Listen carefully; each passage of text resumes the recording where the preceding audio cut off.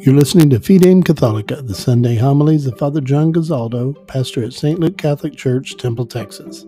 This is the homily from Sunday, February 6, 2022, entitled Called by Name.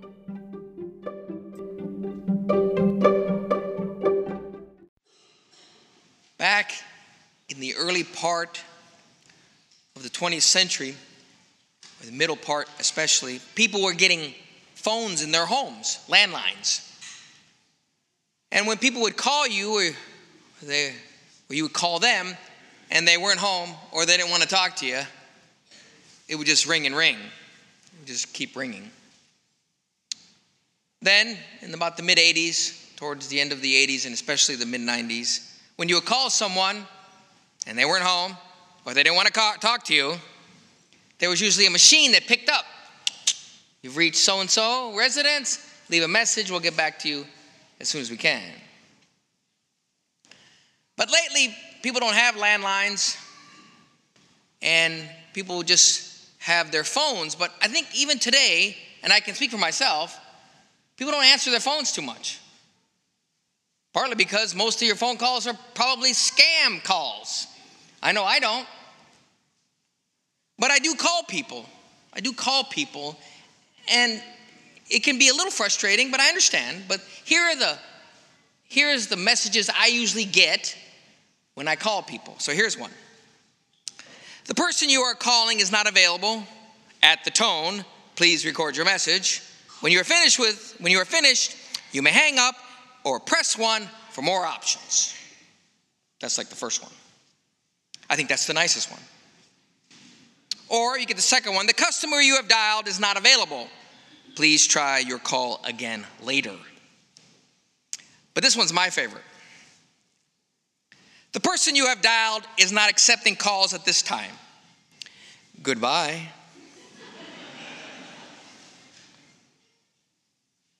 Now, today's all the readings, and especially this Sunday, is about God's call. And in the readings especially, it's about the call of Isaiah, the call of Peter. And so we're asked today to talk all about the call to priesthood and religious life. But let me leave that to a side for just a second, because it reminds all of us that all families, whether you are married or already found your vocation, that all families are set up to be on mission. That our call is to make our homes Catholic, more Christian. And we've been going over a few ways you can do that. More prayer time, more fasting, more silence, more study, even inviting people to your home to share their faith with them. These are the ways to make your home to be a shining domestic church. But I think we also have to be aware of maybe what God is asking us not to have. Maybe things that get in the way of us being close to Christ. And I would say for your homework, if you could sit around and maybe talk as a couple, as a family, what is keeping you from being closer to Christ? If there is something, God may be calling you to take something out of your life. If we're listening. I had an experience this a couple weeks ago. I had tested positive for COVID, and I was grounded for a few days.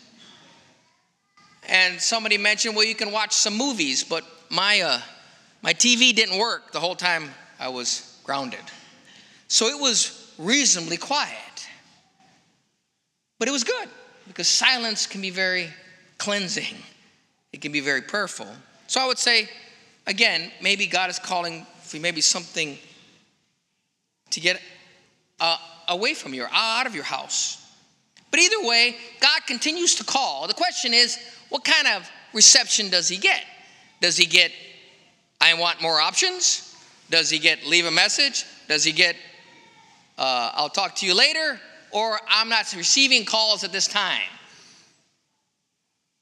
One of those will happen, whatever God is calling you. But at this time, I once again like to talk about vocations to priesthood and religious life. Now, about a year ago, we were asked to give our vocation stories. And I'm going to give you a little bit of mine. And then we have actually a video to show you. It's about 6 minutes. It's very well done. But just to give a few highlights of my own and how God works in our lives, because when he does call us, I would say many times I asked God, can I press 1 for more options? Surely there's something else I can do. At my confirmation in the 8th grade, I specifically remember Bishop Harris. Some of you may remember him. Bishop Harris, who confirmed me. At confirmation, he walked around the aisles and said, is there somebody here who will say yes to God in the church? Talked about vocations. And I remember thinking, is he talking to me? And if he's talking to me, I don't want it. Can't you just leave a message? Can I get back to you later? And so I forgot about it for a while. But it came up again.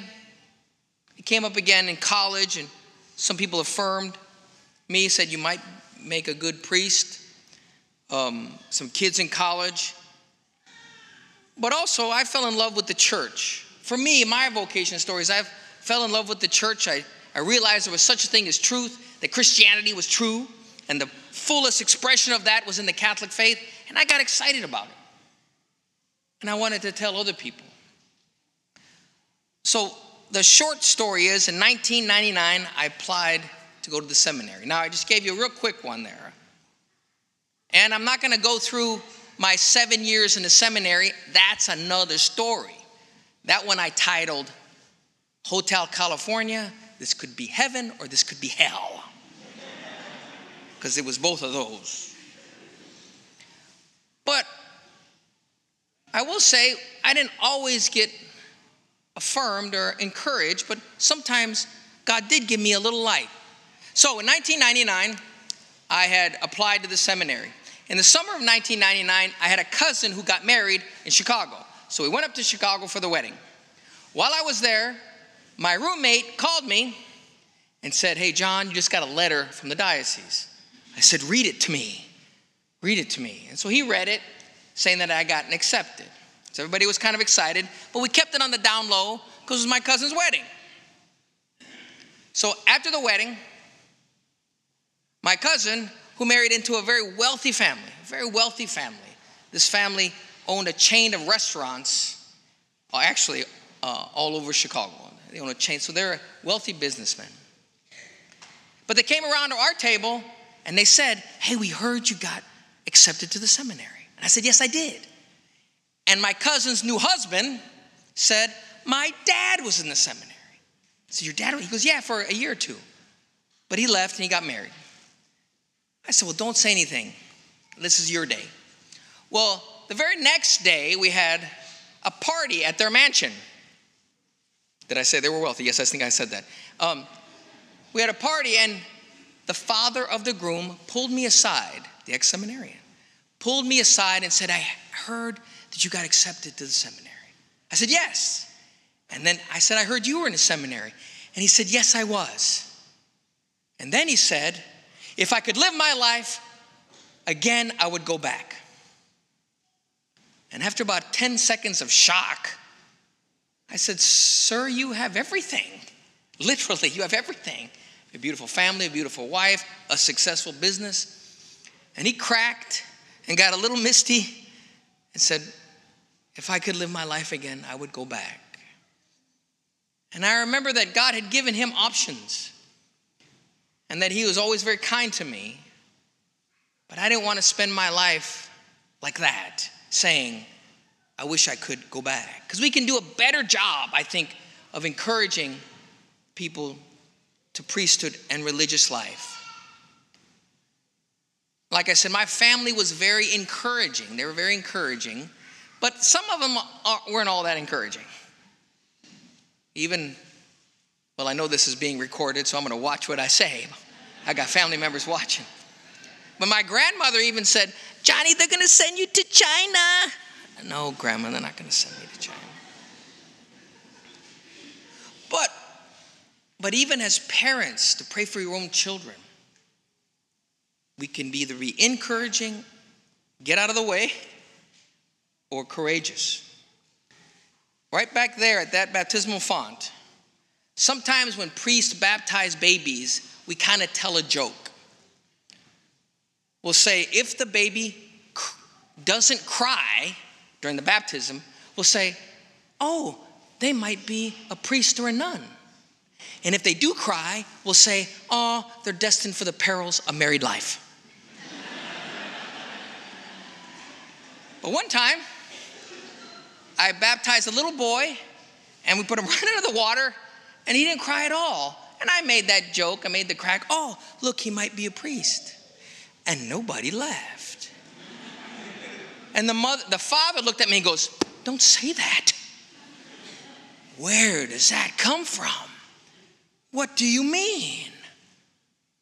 Like I said, we can do a better job. So this weekend is called Call by Name, and it involves you.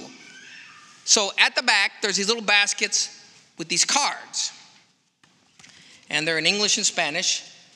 And what we'd ask you to do, if you know somebody who you think might make a good priest or a good nun, just put their name and contact information. And then you put a little stamp on it, and it goes to the diocese. It doesn't go to the person, it goes to the diocese. And then they will contact the person you recommended. They will call them. Now, when those calls start, they may say, can I have more options? Can you call back later? Leave a message, or I'm not interested right now. As a side thing, when I get scam calls, I sometimes answer them and say, are you Catholic? Lying's a sin and hell is forever. You might try that. Those are people too somewhere, who knows. But when the diocese calls them, then it is out of your hands. Then you've done the best that you can. And maybe that might plant a seed that God continues to call. He continues to call. And the question is, do we ask him to just leave a message? Call back later? Sometimes I think we just want to know what our other options are. But he continues to call anyway. He continues to call anyway. So boys, why don't you come over here and sit? This is about a 6-minute video. I think it's very well done. It's done in this diocese. And I know these two people, it's Father Enrique and this little sister here. They're from our diocese. And go ahead and hit it.